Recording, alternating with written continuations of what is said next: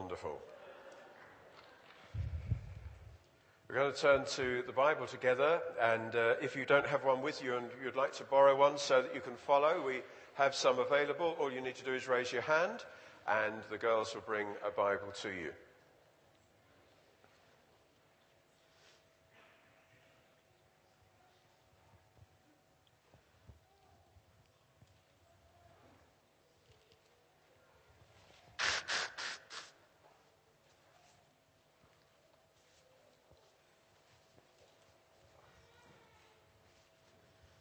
Would you like to turn to Paul's letter to the Romans, chapter 5? Romans chapter 5.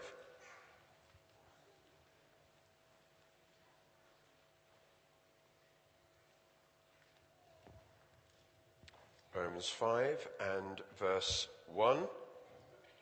Therefore, since we have been justified through faith, we have peace with God through our Lord Jesus Christ, through whom we have gained access by faith into this grace in which we now stand. And we rejoice in the hope of the glory of God.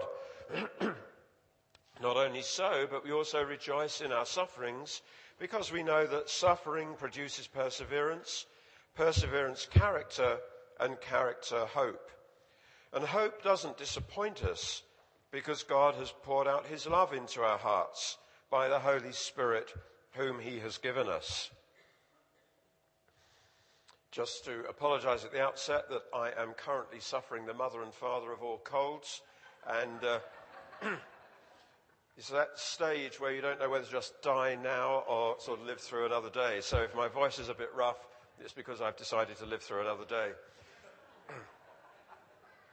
So here in chapter 5, Paul comes now to what he always intended to start into, but back in chapter 1, he made a great statement when he said, I'm not ashamed, verse 16, I'm not ashamed of the gospel. It's the power of God for the salvation of everyone who believes, first for the Jew, then for the Gentile. And then he says, in the gospel, a righteousness from God is revealed. And he makes that statement. The gospel is about righteousness from God. And he's aware that people are going to then ask some questions. Why do we need righteousness? What's so important about that? And why do we need it from God? Can't we produce it ourselves? And so from verse 17 in chapter 1 through to this point, he's been answering those questions. Why do we need righteousness? Well, because the wrath of God is revealed from heaven against godlessness and wickedness. That's why we desperately need righteousness. And can we produce it ourselves? No. There is no one who is righteous, no one who is without sin. Everyone has sinned. Well, how then does righteousness come from God? And he set out what God has done in giving his Son, our substitute, taking our sin, punished in our place, so that our sin is dealt with and his righteousness is given to us, and it's received simply by faith. We can't produce it. We can't earn it. It is simply given to us. So he's explained all of that in these chapters, and then here he picks up again what he started to say there in chapter 1.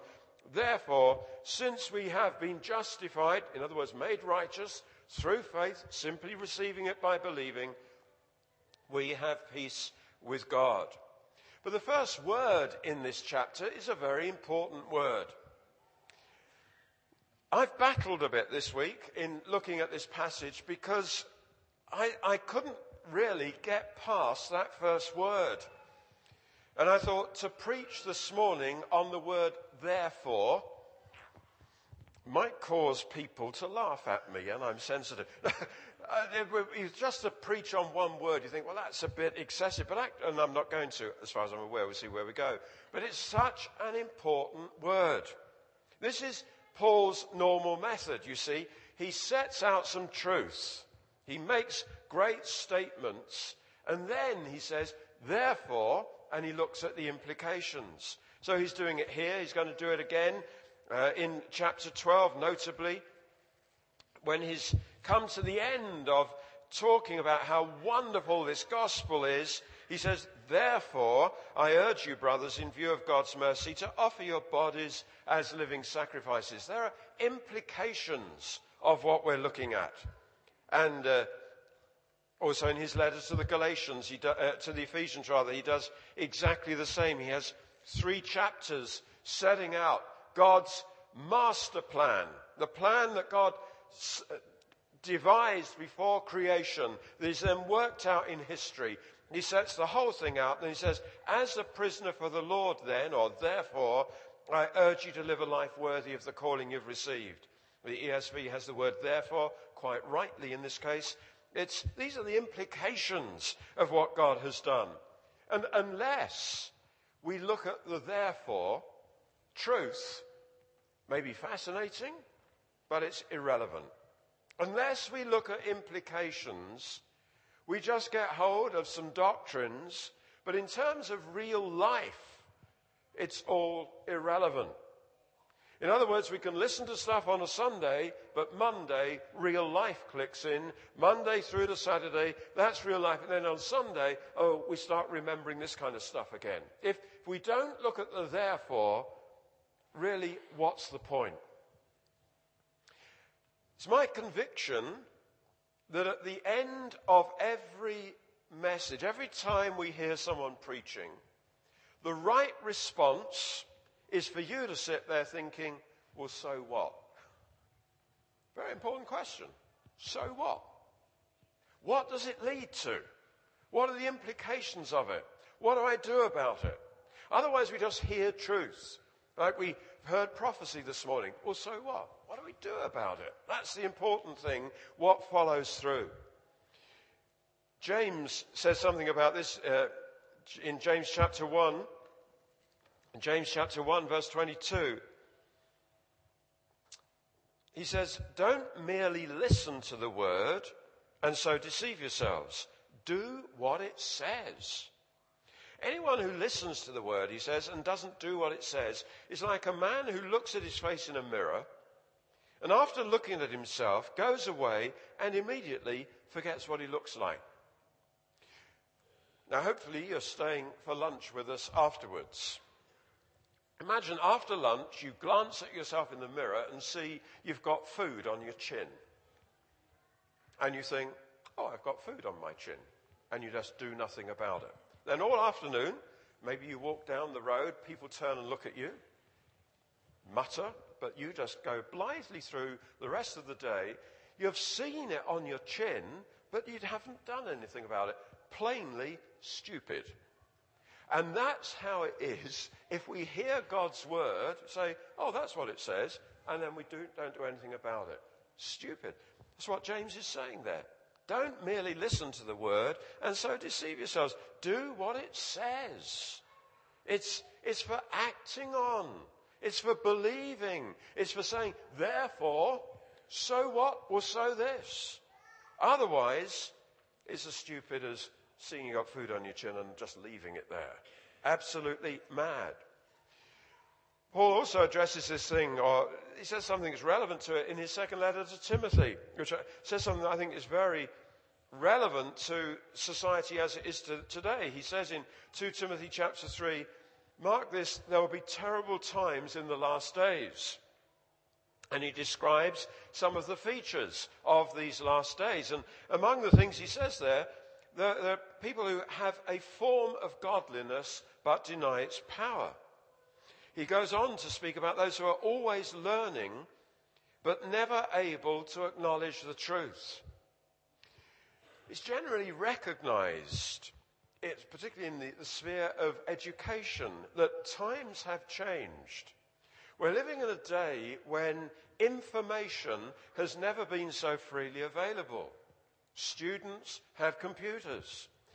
Go on the internet. Information is freely available. And one of the difficulties is that students, I'm told, find it hard now to sit down and read a book from start to finish. Because all the information is there on the internet. You just get bits and pieces of stuff and freely available, but what is thought through? What is worked through? And that's a problem. I gather, in the whole area of education, but it's certainly also a problem in the church. There can be a kind of information overload. So, go on the internet. You can familiarize yourself with everything that is currently being said by the preachers who are really sort of the people to listen to now. So I won't reel off the names, but those of you who are into this stuff, you'll know all the names that people are currently checking out. You can know. Well, you can know what Driscoll is saying about this or that, what Keller is saying. Maybe you'll listen to this morning, then see what John Piper had to say about it. And I won't really compare, but you can look at all of this. And no harm, of course, in looking at that, but the problem is you can be ever learning, but never able to acknowledge the truth. You're getting hold of all this information, but what is actually being built into your life? What actually changes real life? Nothing it gets applied. It's just we know what they all say. And sometimes it's not joined up at all. So we listen to preachers who are totally different from each other, but it's just unconnected truth. It happens in education. It certainly happens in the church. Unconnected truth that is not processed, and in terms of preaching, not acted on. There will be terrible times in the last days, Paul says. Having a form of godliness, it's really godly, isn't it, to sit at the computer and check out all these preachers. That's wonderful. But what's happening in your life? Is it being formed in you? Is it just information, or is it formation? Jesus also addressed this thing in Matthew chapter 7. Matthew chapter 7, very familiar passage. Verse 24, everyone who hears these words of mine and puts them into practice is like a wise man who built his house on the rock.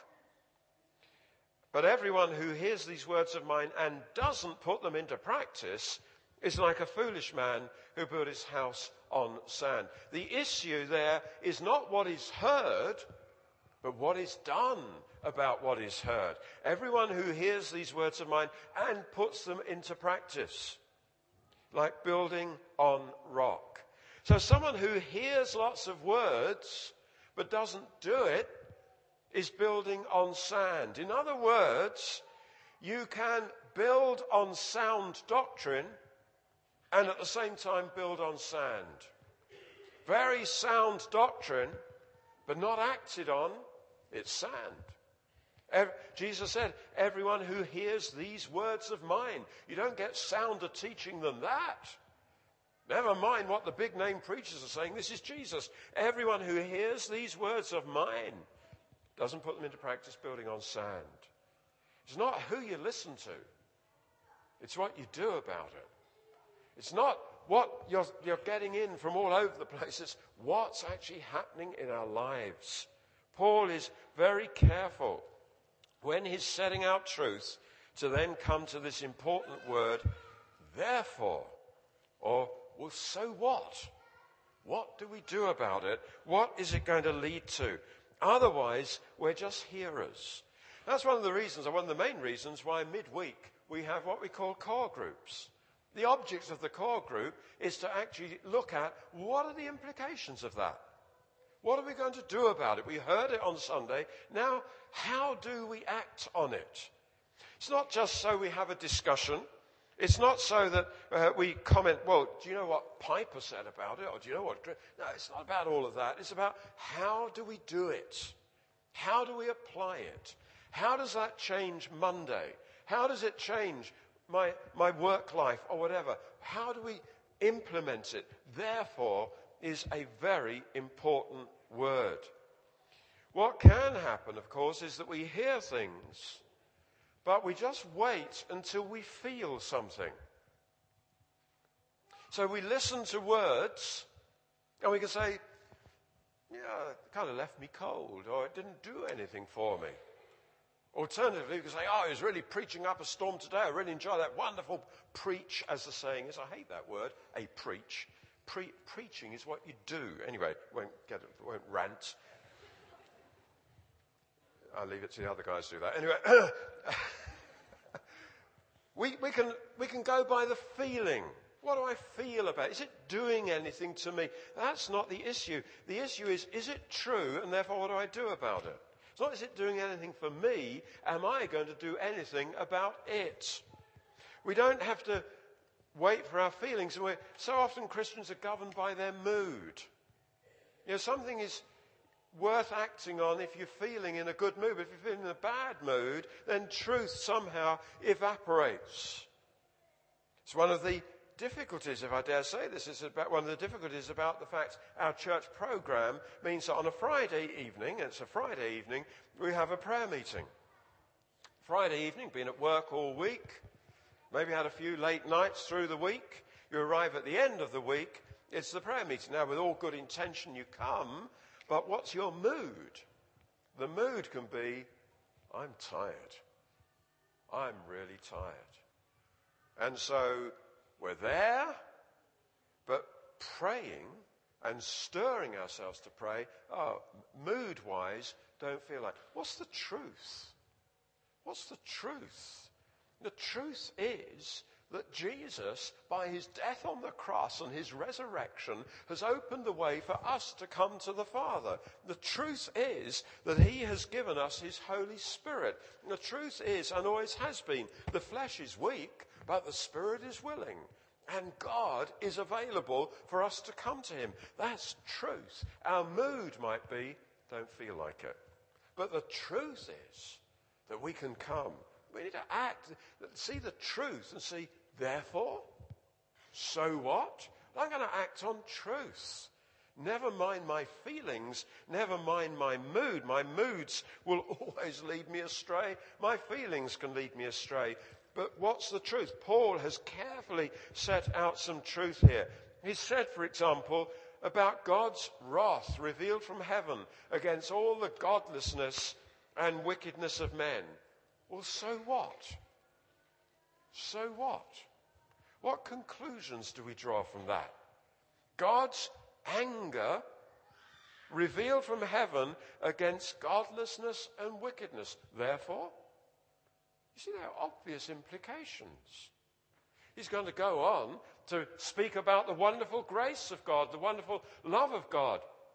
We've got to remember, God is a holy God, and he hates sin. That's the reason for the cross. So, what does that lead to? Well, it's got to lead to a certain care about how we live, but also a massive concern for people who have never heard the gospel. God's wrath is revealed from heaven against godlessness and wickedness. It's not just a doctrine that we discuss. I'm not sure about the wrath of God. I don't understand this. We can discuss it. But what about the implications of truth? It's not talking about it. It's doing something about it that really matters.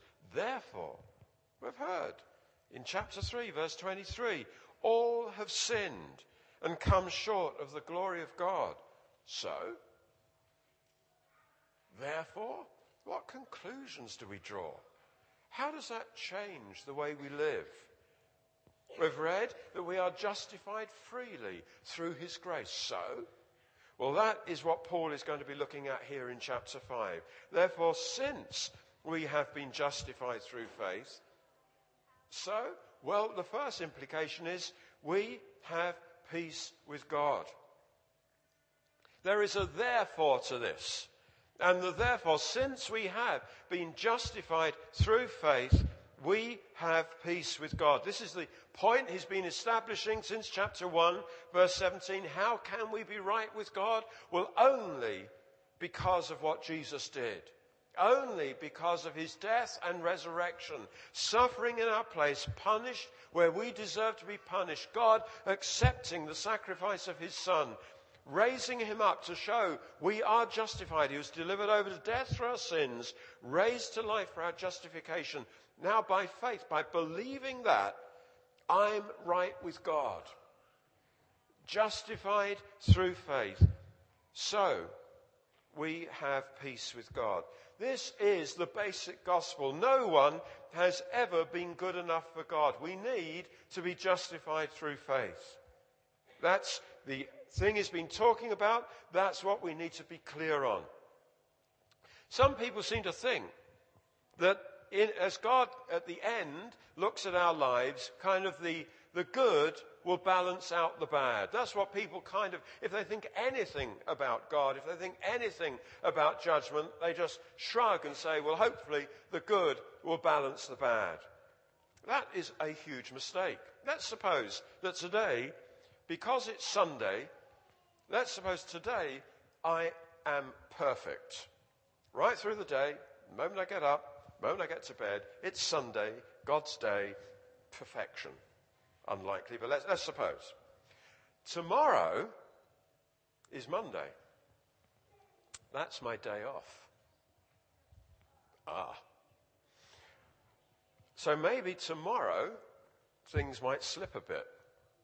Perfect through today, but tomorrow slips. Then, hopefully, my perfection today balances out the imperfection of Monday.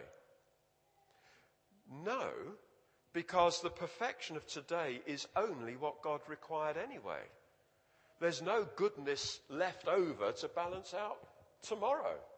If I'm perfect today, that's only how I should have been. There's no excess of goodness that can be sort of a balance to go over to. No, we cannot ever please God. And none of us is ever going to be perfect anyway. We need a Saviour. We need what Jesus has done. So no one can be good enough, but the grace of God has been demonstrated in that God set forth his Son to be the one who bore his wrath in our place so that we can be forgiven. And we receive that through faith. We have been justified through faith. That's the start point. That's where it all begins. Until we know that we're justified through faith, all that he's going to go on to speak about just does not apply. We need to come to that point. Jesus said, you must be born again. We know we must receive a Saviour. Otherwise, the wrath of God is on us. But if we know that we have been justified through faith, then what? Well, the first thing he says there, we have peace with God. When he says that, he's not talking about a feeling of peace. He does talk about that elsewhere. For example, in Philippians chapter 4, he speaks about how we are to discipline our minds and we're to not be anxious about anything, to pray about things. And then he says, and the peace of God, which transcends all understanding, will guard your heart and your minds. The peace of God will guard your heart and mind. Philippians 4:7. That is not what he's speaking about here. In Philippians 4, he's speaking about being at peace, knowing a freedom from anxiety because God is in control, we're trusting him, and the peace of God guards our hearts and minds. Here, he says, not the peace of God, he says we have peace with God. He's not talking about an absence of anxiety, he's not talking about a state of rest in our hearts, he's not talking about any of that. He's talking about a relationship that is at peace.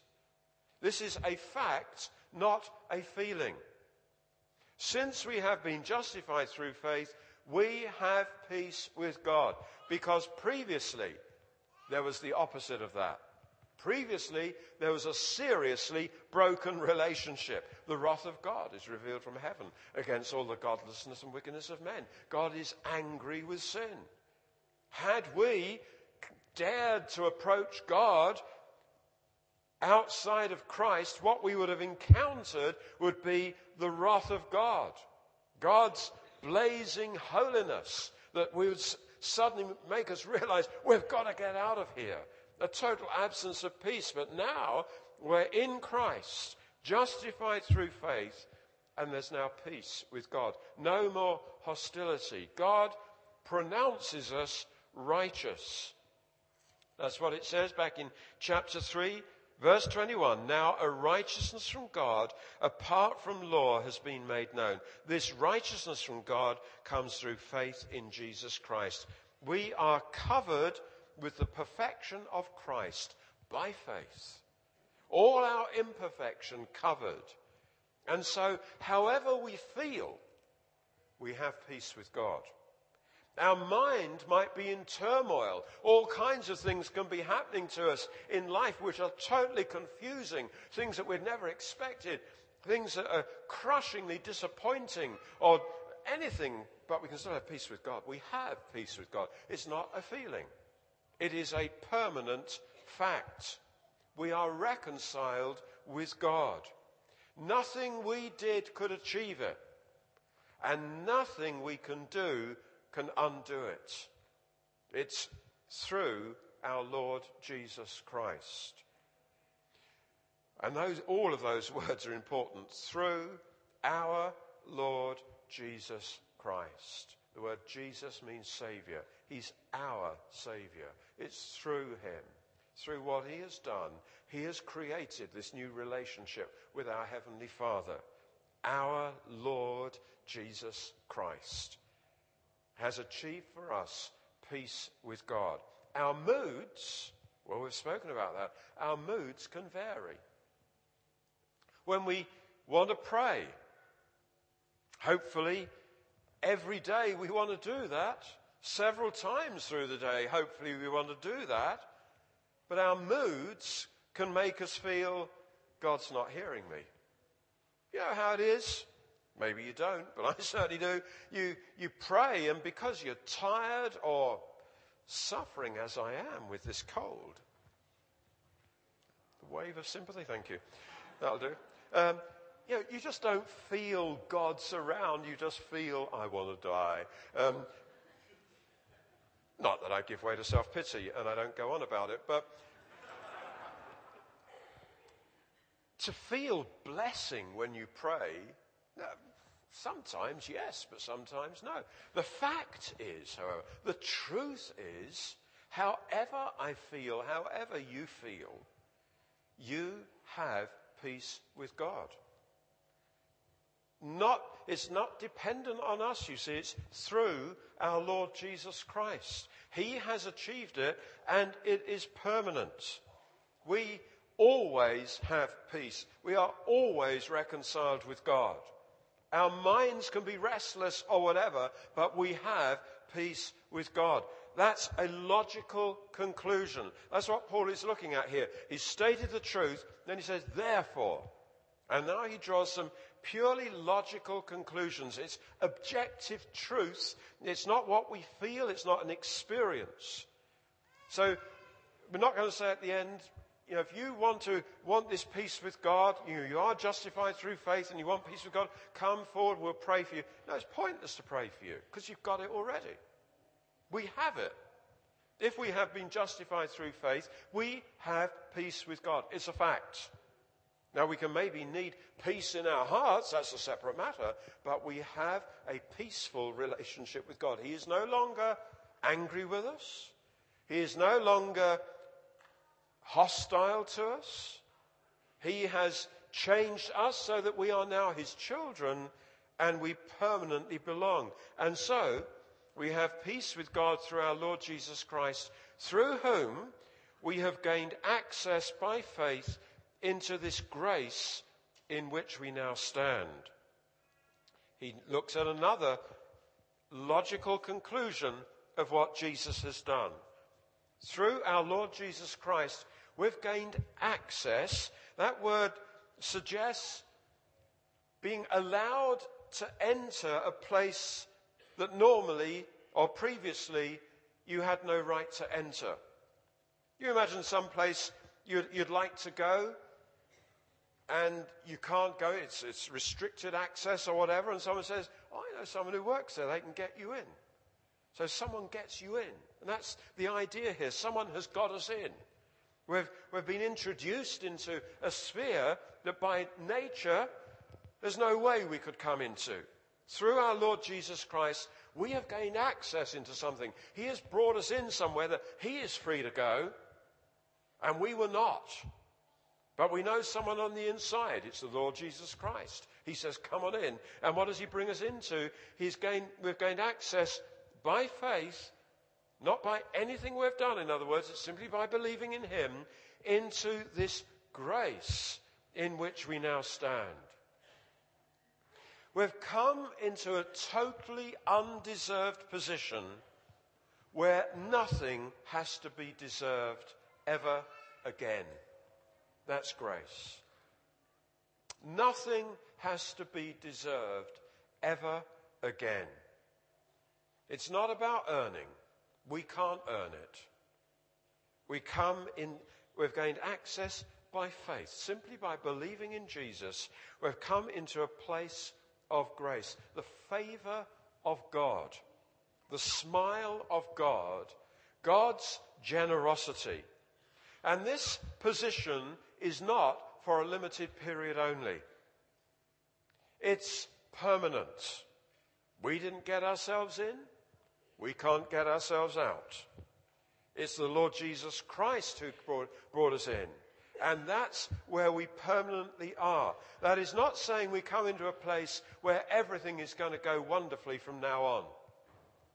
No, it means that even in the direst circumstances, even when our world is collapsing around our ears, we've just been made redundant, we're not sure if we can pay the mortgage, someone has just died, we've just been told we've got a serious illness, all of those, any or all of those things, how do we cope?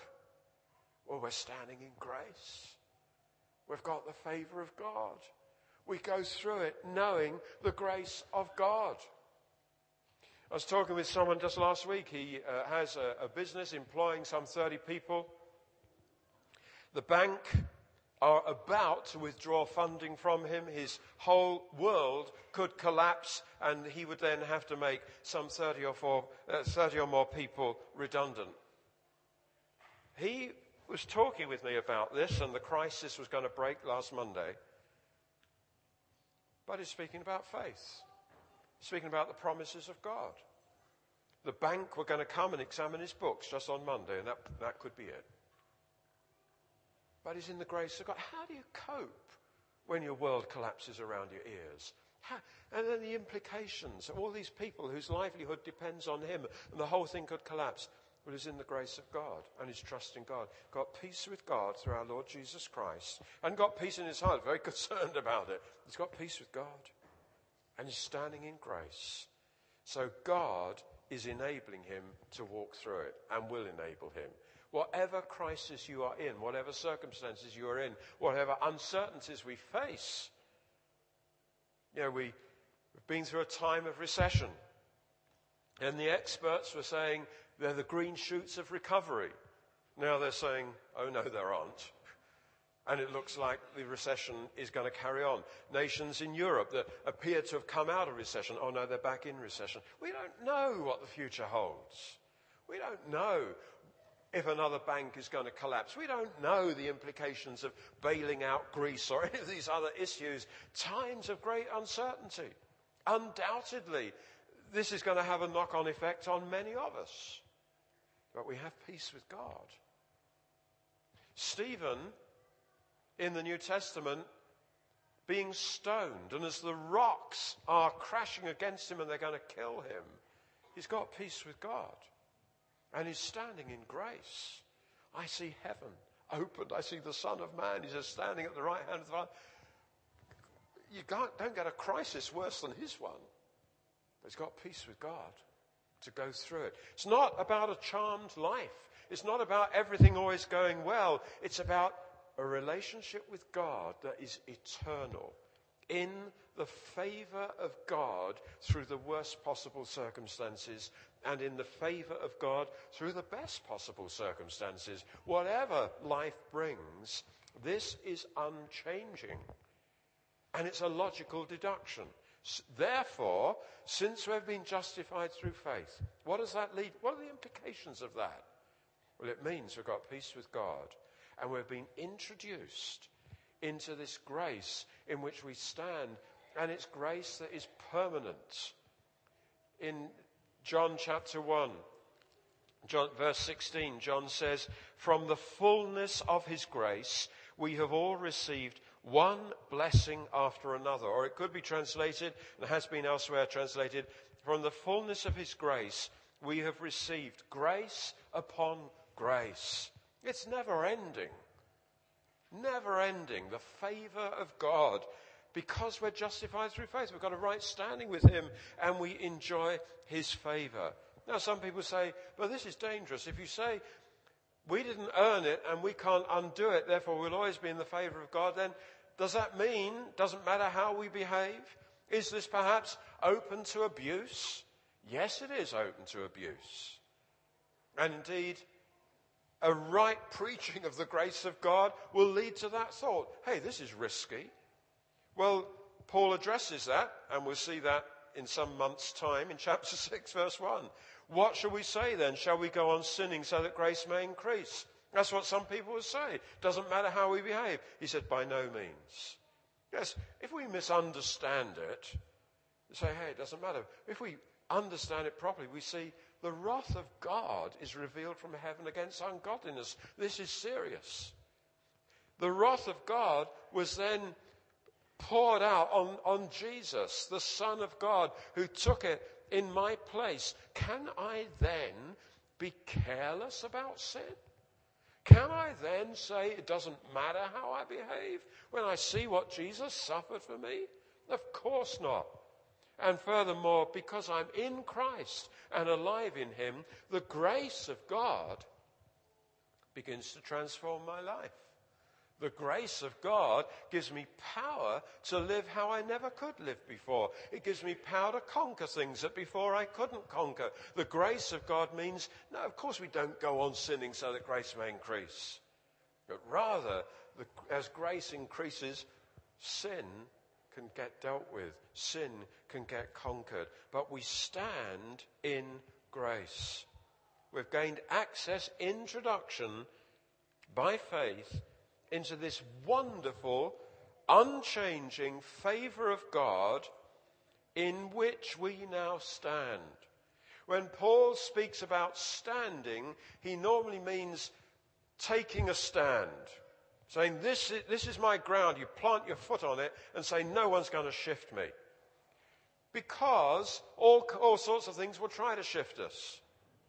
Our feelings will try and shift us out of grace. Other people will say things to try and shift us out of grace. Demons will certainly do their utmost to lie to us and shift us off this ground. So we think, no, actually God doesn't like me. God's not like to answer my prayer. Our moods, our feelings, all of that can shift us from that ground. So we say, no, I'm standing here. We stand in grace. We're not groveling in grace. We're standing in grace. Whatever happens. Not because we feel anything, but because we know the truth. Therefore, that's the word. Therefore, since we have been justified through faith, these things follow. These things follow logically from the fact of being justified. Now, these are logical implications of being justified through faith, but they also have logical implications. So, as we hear this morning, we have peace with God. We stand in grace. Then you have to ask the question, so what? So what? Could be a good question to examine in your core groups this week. So what? What does it mean? How does it affect Monday morning and through the rest of the week? I have peace with God. I'm standing in grace. How does it affect your life? How does it change your attitudes? What does it do? What are we supposed to do about it? It's got to affect our relationship with God. It's got to affect our confidence when we pray. It's got to affect our behavior. It's got to affect the kind of person we are. These things are life-changing truths, or they can be the equivalent of seeing food on your chin in the mirror and doing nothing about it. So you think, what was it about on Sunday? Oh, I can't really remember. Or you can say, no, I've heard something that I'm now going to apply. And not just what you're hearing now, what you heard in that prophecy. So what? So what? Do we wait for it to do something? Do we wait to feel something? Or we say, it's true. It's true. Therefore, we act on it. Therefore, we step out. Sometimes we step out in cold blood. We're not feeling anything, but it's true. It's true. In the rest of life, we just act on what is true. We don't wait to feel it. We don't feel things. I was going to say you don't feel it's Monday morning. You might well feel it's Monday morning tomorrow. But we know when you get up, there's things that you don't wait to feel it. You know the facts and you act on it. You know that it's appropriate to eat, that it's appropriate to go to bed at night and so on. We act on it. Well, then there are things that God wants us to know that we just act on, that we do it. We step out and say, I believe this to be true. We need to be justified through faith. If we have been, then the news for us is we have peace with God. You can't get more peace or less peace. It's a fact. You can't ask God to increase it. You've got it. No one can lay hands on you for you to receive it. You've got it. And you have been introduced into a new realm. Grace. And we stand there. That's where we are. It's permanent, not for a limited period. It's ours forever. Things then follow from that. Either what we believe changes us, or it's irrelevant. We're built on sand. All the truth we hear can either be rock or sand, and the choice is ours. It's not a comment on the word, it's a comment on the action. It's so important we get hold of this word, therefore. So what am I going to do about it? What am I going to do right now, through the rest of the week, through the rest of my life, about truth? It's time for Christians who are governed by their feelings to be transformed into Christians who are governed by the facts. And we live by the facts. Circumstances affect our feelings. They do not change the facts. Let's get hold of them and live in the light of them. Let's pray.